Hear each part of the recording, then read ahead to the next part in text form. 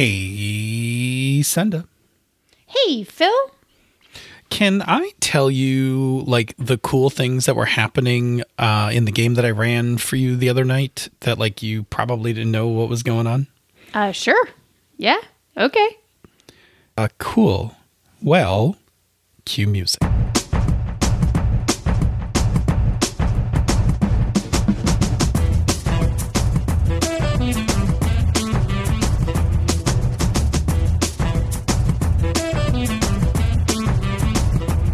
And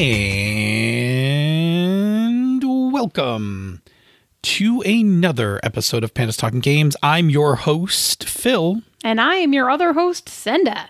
And for tonight, firstly, as we keep saying, how many months in are we? 7 months? Oh, Good heavens.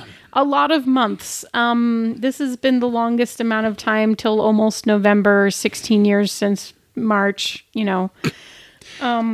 Perhaps we just say this is our new show format. It is our current show format. Sure. Good. Anyway, we have a topic tonight from Kevin. Yeah, I think you were going to say something else before the show topic, which is we are neither scripted nor edited, and that is just the new show format. It became moot because you just said it was the new show format, so I just was like, well, never mind. We don't need to Here henceforth, I declare on this day, October 20th. October. Well, it depends on which time zone you're in. Okay, well, it is the 20th. Both of those things are actually true right now at the time of recording. It is both the 19th and 20th, depending on which side of the Zoom call you are on. Yep. Here henceforth, we are neither scripted nor edited. We are just pandas. Fair enough. Okay. Well, anyway, we have a topic for tonight. We do. We have a topic for tonight from Kevin. Who said, how much do you share with the players about what goes on behind the screen? More than half my table is not tabletop. Is what? Uh-oh. Yikes. Hang on. Let me just try that again. I'm going to write down a timestamp and we'll see if I remember to go in and take it out. If I don't, you people are lovely. Then we warned you. We warned you. Not editing it. Cool. So the topic is, how much do you share with the players about what goes on behind the screen? Often after a set piece or mystery is completed, I spend time telling the players what was going on that they missed or misunderstood. You've spoken before about meta talk at the tables, but so far it has always been from the player's perspective. What about from the GM's perspective? Cool. I love it. So good topic, Kevin. And let's do a little bit of definition about the meta speak. Mm-hmm. Right, so the meta speak, sometimes known as meta gaming. This is the talk about the game that you are playing. Right, it sometimes has a negative connotation in that, like sometimes people will say like, "Oh, you're metagaming that," so you're using player knowledge to make character decisions. Yeah. Right, don't worry about which door you pick because Senda's always going to put the thing that we need to do on the other side of the door. What? No. Right? I'm not saying that's true. I'm just saying like that is an example. Yes. That's an example of metagaming where absolutely. You're using that knowledge, right, to affect outcomes in the game. But that's not exactly what we're talking about tonight, right? So meta speak is more like when you as players are addressing what is happening in the game as players. Yes. Right? So sometimes this is like recognizing a trope. Right. Yep. Right? Like, so if we're playing a Star Trek game and you're like, holodeck accident. The starboard power coupling. Right. Oh, yeah. How about the one that I saw today? What's Riker's favorite state? Oh boy, don't. Don't do it. I'm just going to stop right there. Y'all can guess. Go Google it, kids. Go Google it. Anyway, no, I mean, jokes aren't really a meta thing. But so if we are at the table and we're talking about like something comes up and we're like, oh, that's a holodeck. Like it's a holodeck episode tonight, right? Like that's meta speak. And it's not really ruining the game, but we as players are kind of talking about the game. So there's also a space for GMs to actually engage in meta speak. Often GMs don't because GMs are actually sitting on more knowledge and information and clarity of information than the players are, right? So the players are kind of piecing together what they have, and often that meta speak is the player's activity of trying to assemble information. Yes. Right. So now they're like, oh, it's a holodeck episode. That's their way of telling everybody, like, okay, these are the things that we can kind of expect to be happening. Right. These are the tropes that are in play. Yes, it will be deadly. Of course, all the safeties will be locked off, but we should still try to turn them off, or like we should still try all of those things because that's what you do in a holodeck episode. Right. So, so the GM can also participate in this kind of speak, but it's almost always better, and I think Kevin phrased it this way in the question, it's almost always better to do it after the fact. Yeah. Because, again, if I'm doing it in-game, I know a lot more when I'm GMing than the players do.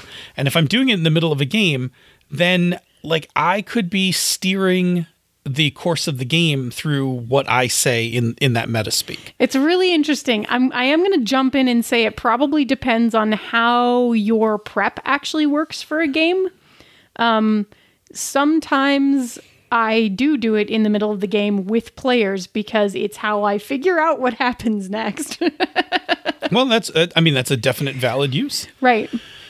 So, so tonight we're going to talk about a couple ways that GMs can use that meta speak, and we'll even address one that is kind of more of a cautionary. Yeah, I guess like we have, if you're doing it, you may need to address some other issues. Right. We have three reasons, sort of general, broad reasons that it can be useful and times when you might engage in it. And then one sort of con that we would recommend, just, acknowledging if this is the particular way that it's coming up at your table, then, maybe there's stuff to follow up on. Yeah, absolutely. And we'll talk about what that is. Mm-hmm. But we're going to leave you hanging for the moment. Yeah, I mean, that's part of entertainment, right? So we're leave. Ooh, it's a cliffhanger. It's clickbait. You won't believe. You won't believe. Here are 3 ways to keep your game going and 1 way to murder it. Yeah, there we go. You Perfect. won't believe. You won't believe what that way is. Yeah. It's good. Too bad there's no clicks in this podcast. All right. So, since you have the list in front of you. I do. Decide whether you would like to address the first issue or kick it to me. I am the notes fairy this evening. Cool. So I'm going to kick this to you. So the first thing that we were talking about, just in terms of reasons that you might engage as a GM in meta talk, was to show logic and consistency of the world that you're playing in. Awesome. I definitely can address this. So again, when we were just talking a few minutes ago, one of the things that we said that a GM has is a superior clarity of what's going on in the game, right? Players are operating on far less information than the GM is, and they, in many cases, are required to stitch together and or synthesize conclusions from what pieces they have. So often players can run into a thing where what they've observed looks very arbitrary. Yeah. Right? Like, it doesn't make sense. Like, why would that NPC do that? Like, why would that NPC side with Baron Von Badass? That doesn't make any sense. And the thing that kind of builds off that is that players in a game, and even more so in a campaign, need to believe that the world operates within the confines of logic that dictate that world, right? So, like, if you're playing something like Paranoia, like, this is none of this, like, everything I'm saying doesn't matter. But if you're playing something like a serious drama, like Urban Shadows or even D&D, you need to believe that the world operates with some sort of internal consistency or logic. Otherwise, the world is just arbitrary and the GM is just doing whatever they want. Yeah. And that doesn't feel good. No. from a player perspective. It's not great because you have to trust as a player that the actions that you're taking have logical and in some way predictable like reactions, right? Because you should be able to be like, we know that this NPC is a good guy, so if we go talk to him, then yay. If he ends up betraying you, then like it should be because there'd be a reason, right? Like there's something going on. And that reason can't be, I say it can't be, that reason shouldn't be that the GM just decided that screwing you over would be more fun. Right. That doesn't have anything to do with world consistency or even logic. if the GM wants that to happen. There needs to be a reason, yeah. Correct. And so sometimes when a reason isn't obvious, and I've seen this a lot when I finish up a session, like players will finish the game and I'll ask like, did everyone have a good time tonight? How did everything go? And people will be like, I don't get why that person betrayed us. That makes no sense at all. Right.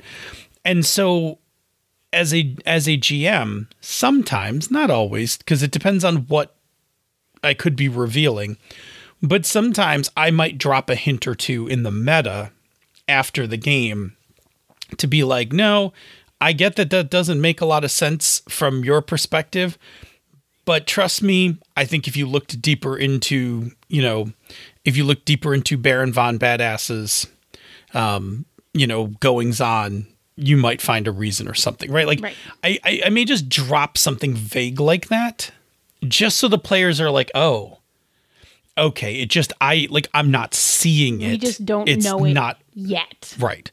And sometimes that's just a good excuse. Like that hint is like, hey, you know what you should do next game? Right. Hey, they didn't pick up on why that happened. So maybe you want to figure that out. Maybe you should figure that out and play that. Yeah. Yeah. So I think there is definitely a place for meta speak to reassure players that the world has an internal logic and consistency and to allay their fears that it's not arbitrary. Yeah. I think that's really important. I am more tight-lipped with that if the game is a mystery. Yeah. Because in a mystery, I expect you not to understand a lot of stuff till you get towards the end. But if we're not playing a mystery, we're just playing like a straight-up sci-fi game or something, and you're like, that doesn't make any sense to me, I am more inclined to kind of tell you some stuff. Right. But you're probably not going to then sit down, and this ties into our please don't do it this way. So we'll come back to it. You're probably not going to say, well, you see, and break out your charts of like, this is what happened. Like, I would at the end of a game. That's fine. But I wouldn't do it like thing. I wouldn't do it if there was still explorable space. Right. But I might drop a hint in the meta so that the players are like, you know what? I'm going to go confront Baron Von Badass and find out why he betrayed us. Or I'm going to go figure out what's going on with him. Sure. That kind of thing. Yeah. Yeah. Cool. So I think I'm gonna take these out of order. I'm gonna wild. Yeah. You just take one and then you kick one to me when you're okay. When you're done. Cool. So the next one on our list is to show the consequences of character decisions on the game, right?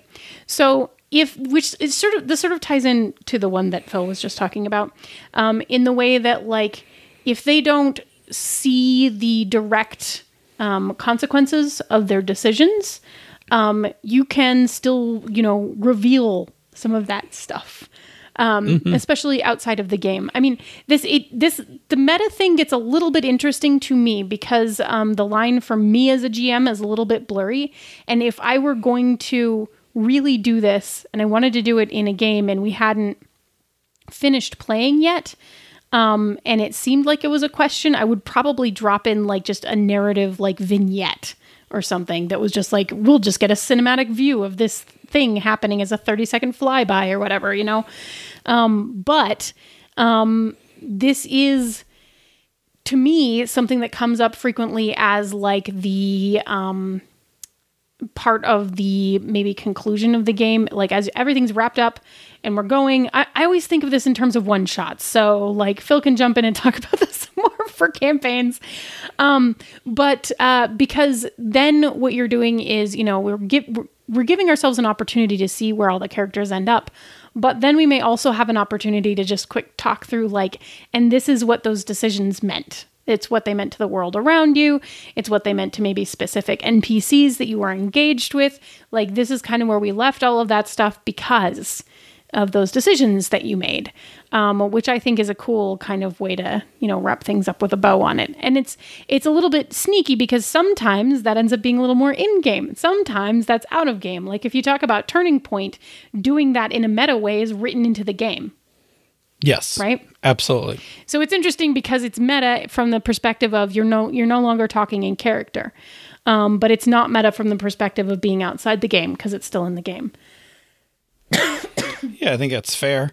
The other place I like the place I like to use it, and this is even for one-shots, is that when I run a game, and I this is very much my own personal style, and it's a thing I got into a long time ago, and it's a formula I really like, which is if I know the game's driving to a certain point, and I will say that this is a thing I prep more. Yeah. Like if I'm prepping a game more. Yeah. If I know the game is going to drive to a certain point, and there is a they'll always, I shouldn't say always, but my pattern is there'll be something you can do earlier in the game that will make the end point harder or easier. Yeah. Depending on what you did early on, right? Like if you search this room and you find this artifact, when you get to the end, you will find that like it's easier to defeat the bad guy. Yeah. Right? Something like that. And if I'm doing that does require more planning than I generally. It does. And if I'm doing one-shots where I tend to plan a little bit more, if I'm doing one-shots, then I absolutely always put this in. Yeah. Right? And one of the reasons I like it is because I like to reward players, right? So I like to reward players for thoroughness, ingenuity, engaging. Those kinds of things. Yeah. So if players think ahead, then I want them to do that. Now, at the same time, I also do that in a ad lib way. If a player comes up with something really cool, oh, absolutely, yeah, in the game, I will jot a note to myself on an index card. Yes. Telling myself like, oh, well, because they did this, make this future, like give them a bonus in the final encounter, or make, the armor of the villain less, whatever. Yeah. So I will just jot myself a note for that. So then at the end of the session, I like to tell the players those things. Right. That you did this thing and it was really cool because it meant that I gave you XYZ. Well, right. I want them, I want to close the loop on it. Yeah. Like, look, you were ingenious about this thing. So I want you to know that it had this effect on the game. Now, sometimes if it's like a bonus or something, I will just say it like at the table. Yeah. But there are times where it'll be like, oh, well, because you went and threatened the shopkeep, like that meant that the shopkeep didn't join up with the rest of the thieves guild to ambush you. Yeah. Right. So I made that encounter slightly easier. That's not a thing I would tell them during the game. No. But it's a thing I might tell them after the game. Like, yeah, you guys did a good, that was a good thing. Like you definitely threatened that guy and scared him off. And for that, I made your, later encounter easier. Right. So I like doing that, right? I like them to know when they've had a cool effect on the game. Yeah. Like a cool mechanical thing that you actually changed because of their actions. Yeah, and I actually really like, and this is very much a me thing, right? This is very much my own GMing style. I very much like player actions having downstream mechanical repercussions. Yeah. I like that coupling. Yeah. Cool. So. Yeah. Cool. All right. Well, cool. The last one on our list is to show how the mechanics are working. Well, I'll take this one since mechanics is not a thing that you like to talk about too much. I mean, I don't know. You played their Ghosts on this Discord has ghosts in it with me over the weekend. I did. I'm going to talk about it on Misdirected Mark. Oh, cool. Tomorrow. But so another time where meta speaking, and I will do this both after the game and I will do it during the game early on when we're first learning a game, is to talk about the rules of the game from behind the screen. Mm-hmm. And I think this is important because as you are learning a new game, or if you already know the game and you are teaching the game to new players, revealing the mechanics of what's going on behind the screen helps the players make sense of the mechanics of the game, which is important because this is how players begin to get system mastery. Yeah. Right? Mm-hmm. So, for instance, if it's like I'm playing with a whole bunch of new players and I'm trying to think of an example where I would do this. Like I would probably, some of these things I would just do right up front at the table. I definitely would do this at the table. If we're going with like some 3.5 D&D here and a player like attacks the skeleton with a sword, right? Like narratively, I'm going to say like, your cuts don't seem to be doing a lot to the skeleton. But at a meta level, I also want to acknowledge to this player who's not played before, by the way, edged weapons, do less damage. Yeah. On skeletons. Stabbing weapons are especially bad on exactly, skeletons. Exactly. Like, so I would want to do those things. Now, I'm running Numenera for I think this is like my third or fourth session of it. So one of the things that I have been doing, which I'm going to stop doing soon with my players, is that I have been talking through the difficulties, being very explicit. Like this is a level 3 difficulty. Yep. Right? Because over time, I don't want them to know, because it's easier to game especially Numenera. It's easier to game the system if you know where the target number is and what number you're comfortable rolling for. Yeah, you can just mess around with it, spend experience points. Exactly. So eventually I'm going to stop, as the book suggests, stop telling them and just give them rough ideas. Mm-hmm. But for now, while we're learning the game, because I want them to understand what it is I'm doing. Right. So I'm very explicit. I'll be like, okay, this check is going to be a 5 because the average person cannot do this. Yeah. And I don't remember if that's the exact same. If you're a Cypher wonk, don't yell at me for getting the level wrong. I don't have the chart in front of me. But I'll say to them, like, I'll be like, I'm selecting this to be a level 5 because the average person cannot complete this task. And then we'll have the rest of the discussion. They'll be like, okay, I have this object, this skill. I'm going to spend this effort. I'm going to bring it down to this number and then roll. Yeah. Soon I'm going to be like, that climb looks pretty difficult. Hard. Yeah. Yeah. and then let them guess roughly where those numbers are. But I think that there's very much a place for it in the learning phase of a game. I don't want to say the early part. Whenever you are teaching someone or whenever you are learning the game, having those meta discussions about how the mechanics are working are great. And then over time, as people understand it, you can just not have it as much. Yeah, that's really interesting. I don't usually think about that because in one shots, I'm basically always teaching the game, right? And there is no second session, third session where you get to just ease off on that. Like you're always teaching the game.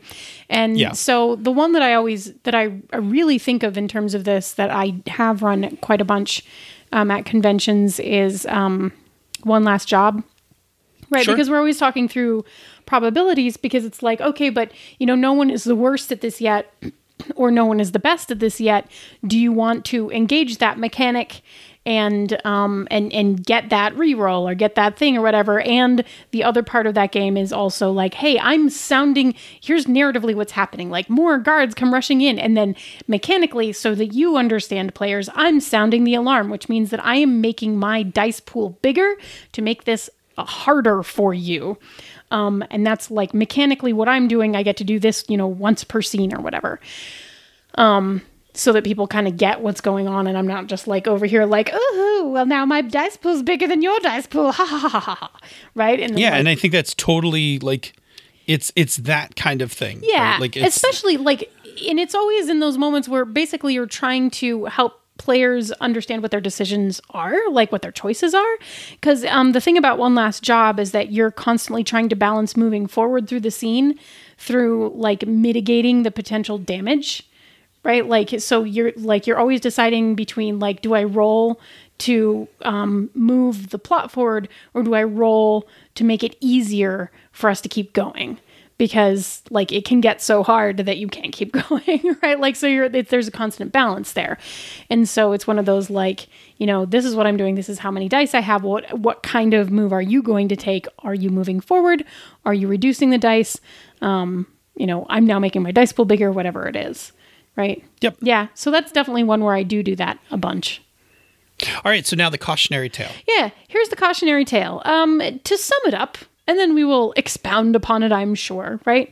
The cautionary tale is that, particularly in like a one shot, if we get to the end of the game and I go, I don't understand what just happened, or I don't understand why we were fighting Baron Von Badass, or something major along those lines.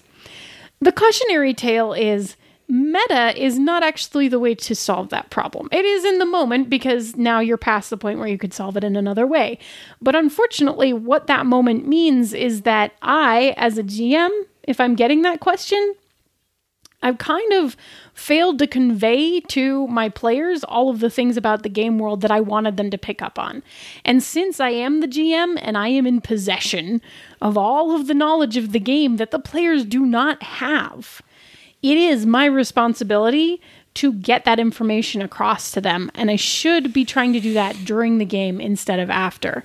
So the cautionary tale is very much that if you're finding that people are constantly going, I didn't understand what happened tonight, then the thing that we would recommend looking into more is making your hints clearer, maybe just drop more of this stuff in character. The thing you have to remember from behind the screen that is a weird balance to strike, right, is that everything is clearer to you than it is to your players. Absolutely. So, like, there are times when you think you are leaving the clearest hint in the world, and they are not going to get it. And it's not because they're dumb, it's because they're not living in your head, and they're not seeing everything Correct. Exactly the way that you're seeing it. And, like, with all of the information, everything is super clear. But when you chunk it out, it's not.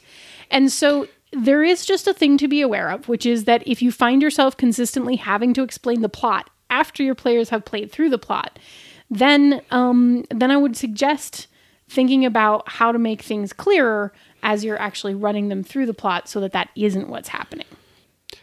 Absolutely. I think that this happens a ton with mysteries, because mysteries are all about a complete imbalance of information. Knowledge. Yeah. Yep. So the players are trying to scrape together information and then synthesize conclusions from it and then act upon it, whereas the GM is sitting back with complete and perfect knowledge. So, you know, I think it's imperative that, like, you should always try to convey this in game. If you're doing it in meta, that's helpful, but it's also a hint that you probably missed something in game. And I highly recommend that little mini recaps or little check-ins. Right. Yeah. To make during sure the course of a mystery. Yeah. They picked up on are all the really things that important. Yeah. I mean, to add to that, like, to be clear, I'm not talking about, like, if I'm like, oh, so that one thing, that was like a red herring, right? And you being like, yeah, oh my gosh, it wasn't that funny or whatever. Like, okay, sure, fine. But if I didn't get the whole thing, right? Like, yeah, if you're like, I don't get why Baron Von Badass was even in the adventure. Why was he here? Right? Like, why that's were we a sign, fighting him? Right? Like, exactly. There's a problem. Right, because remember, what players can't stand is that the world seems arbitrary. Yeah. Yep. Right? So if a player doesn't understand why the villain is the villain, yeah, that's like some details have gotten left out of the exposition. Yes.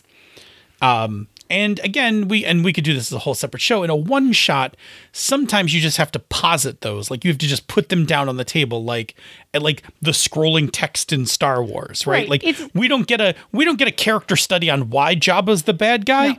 But it's just set for us, right? He is Jabba, the bad guy, right? Yeah. Right, and then we just live with that, and we don't have to ask any questions. But if no one ever explained Jabba the Hutt or explained that Han Solo owed money to him, and you're just like, why does this guy keep sending bounty hunters after him? Right, like now the world seems arbitrary. But then if you're like, in the meta, Han Solo actually owes him a shitload of money for a smuggling run that he had to dump.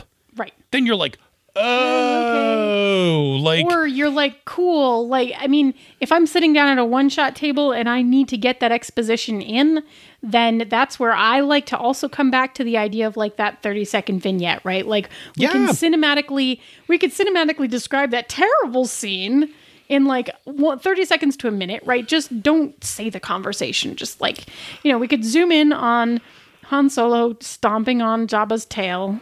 Unfortunate. Yes. And just real quick be like, the camera zooms in on Han Solo and Jabba and it looks like they're having a major disagreement. And then Han Solo says, I'll get you your money for sure. I promise this time. And Jabba says, you better. And then they leave, right? Okay, cool. 30 seconds. Now everybody knows what's going on. Exactly. Right. Like that's and we could do a whole show on exposition, right? Like, But those two techniques, right? Just like the scrolling text where I just simply say like, Han Solo was captured, by the gangster Jabba the Hutt. We've now established all of our stuff, right? Yep, like, done. Exactly. Okay, cool. I think that's good, right? What do you think? Yeah, I think we got it all. I think we addressed it just fine. Yeah. In which case, we need to talk about another show on the Misdirected Mark Network, and then we can go to the closing. Boy, do we. Oh, no. What are we going to talk about? Well, hey, on She's the Super Geek, you can join me and Andy every other Tuesday to play all sorts of awesome games. And this particular run, we are playing Thirsty Sword Lesbians with the author of the game, April, who is a phenomenal. And it's Magical Girls. So tune in, back the Kickstarter. I love this game so much. So yeah, you should probably check it out. I concur. Mm-hmm. Cool. Senda, where do people find us on the internet? Well, you can find us on Twitter at Pandas Talk Games. You can find us in the Misdirected Mark forums, which is forums.misdirectedmark.com, or you can drop us an email, panda@misdirectedmark.com. And Phil, once they find us in one of those places, what can they do with that information? You should, as Kevin did, and as many others have done in episodes past, you should leave us a topic. Ask us a question. Pick a thing for us to talk about. Don't have to worry too much about the details of it. We're pretty good at whipping up a show around whatever it is you're interested in hearing, but we are really interested in talking about the things that you find interesting. It is, it's cool, and it's satisfying that in some way we hope we've helped somebody out on the internet. Hopefully we've helped a couple people as we talk about some of these topics. But yeah, we really do like doing shows about the things that you find interesting. So please, just throw topics at us, questions, ideas, whatever. We'll figure it out. We've done this long enough. We got a fun one from Alice. It's about the ditch lilies. I don't know if we can spend a whole episode on it, but I'm excited to bring it up sometime. Yeah, no, we'll bring that up next episode. Yeah, nice. That was good. Yeah, I definitely want to talk about that. Alice, just hang on. Your ditch lily question will be answered. Yes. Cool. If you like what we do here elsewhere on the Misdirected Mark Network, please consider supporting our Patreon campaign. Go to patreon.com/MMP. Patrons of the show get a bunch of stuff. They get the bonus outtakes from the show, which are pretty damn funny. They get the after show from Misdirected Mark, which I swear is just a grab bag. It's funny. It's us ranting about stuff. You'll like it. Like, it's just, I can't tell you what it is. It's literally whatever's stuck in our head from when we recorded just gets thrown up for 20 minutes after the show. So I mean, that's kind of what whatever. our bonus outtakes have turned into too, since I'm not yeah, editing. it has, because we're not editing, right? I'm not actually taking which is outtakes also out just of the bonus show. outtakes from the show is just us throwing stuff Yeah, up. yeah, yeah. Which hint, it'll be about Sunda's Room today. Yay! Okay. Anyway, My you also get office, my office. You also get access to the Slack Room for Life. To me, this is the big draw, right? Like the Slack Room for Life is a fantastic community. We talk about all sorts of things: gaming, not gaming, cooking. There's a lot of cooking going There's on. been a lot of cooking. There's a lot of good cooks in the Misdirected Mark Yeah, community. there is. Like, Except, there's pictures of some pretty delicious meals Bob going still on a doesn't have regular any basis. flour, so... That's a Bob thing. All right. Anyway, the Slack Room for Life is really, I think, the big draw, and you can join us on Fridays for our luncheon. So if you are also working from home during these quarantines, you can just jump on to Zoom as part of the Slack Room community and come hang out and have lunch with us. Lunch if you're on the East Coast, breakfast if you're on the West Coast, second breakfast if you're at Mountain. for me. Yeah. The thing is, your patronage means a lot to us. It takes a bunch to run the network, from equipment to hosting and all that stuff. And it's your patronage that actually helps all that happen. So, we are immensely grateful for the people, who are able, in these times to patron the show. Now, if you're already patroning the show, thank you very much. And if you're not patroning the show and unable to, it's totally okay. There is another thing you can do for us. Super helpful. Supports our If You Listen to Us, You Will Love Us campaign. And it involves leaving a review where? Well, you made me start in a different place in my spiel, and it totally caught me off guard. You can leave us a rating or review on Apple Podcasts or the podcatcher of your choice. Every new review we get really does actually help new people find the show, which is pretty fantastic because algorithms and stuff. And really, more importantly, to me personally, like right now, it just feels really good when people are still happy, like when they like a thing, because there's a lot of stuff going on in the world that is not so happy. I agree. Yeah. It's really nice. Yeah, so thank you very much to everybody who has already left a review. We really, really do appreciate them. They We appreciate it greatly. warm our hearts and bring smiles to our faces, even on the difficult days. Yep, absolutely. So, thank you. Okay, then. Well, what mechanic do you want to reveal to me about our game that we played on Saturday? You're supposed to say show me, though.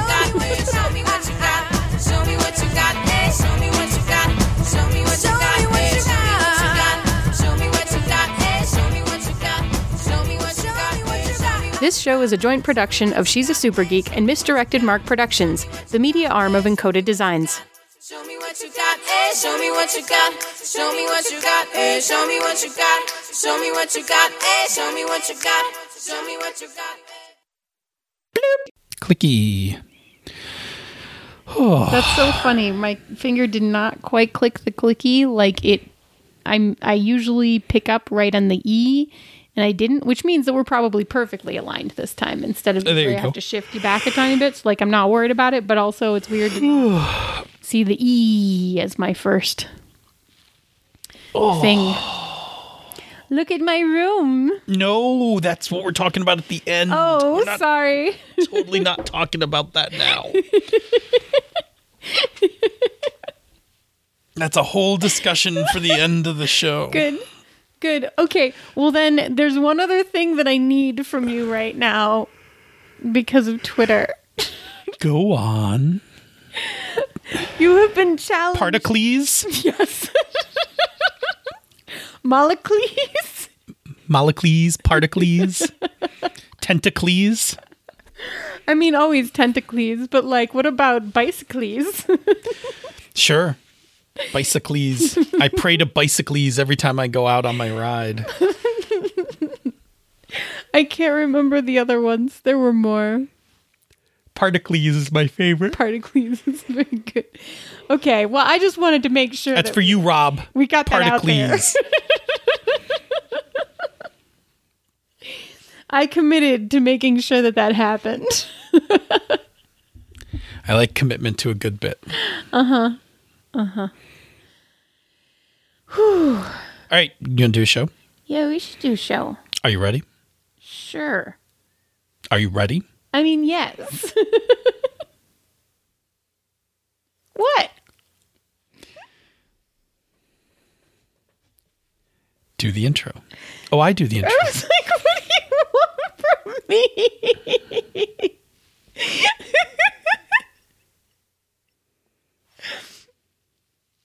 Do you want me to say the first one this time? We don't have a script. Like, we just No, the whole thing. Because if we do that, the whole thing falls apart. Yeah, because then I have to come up with the line in the middle. The whole show will come apart. No.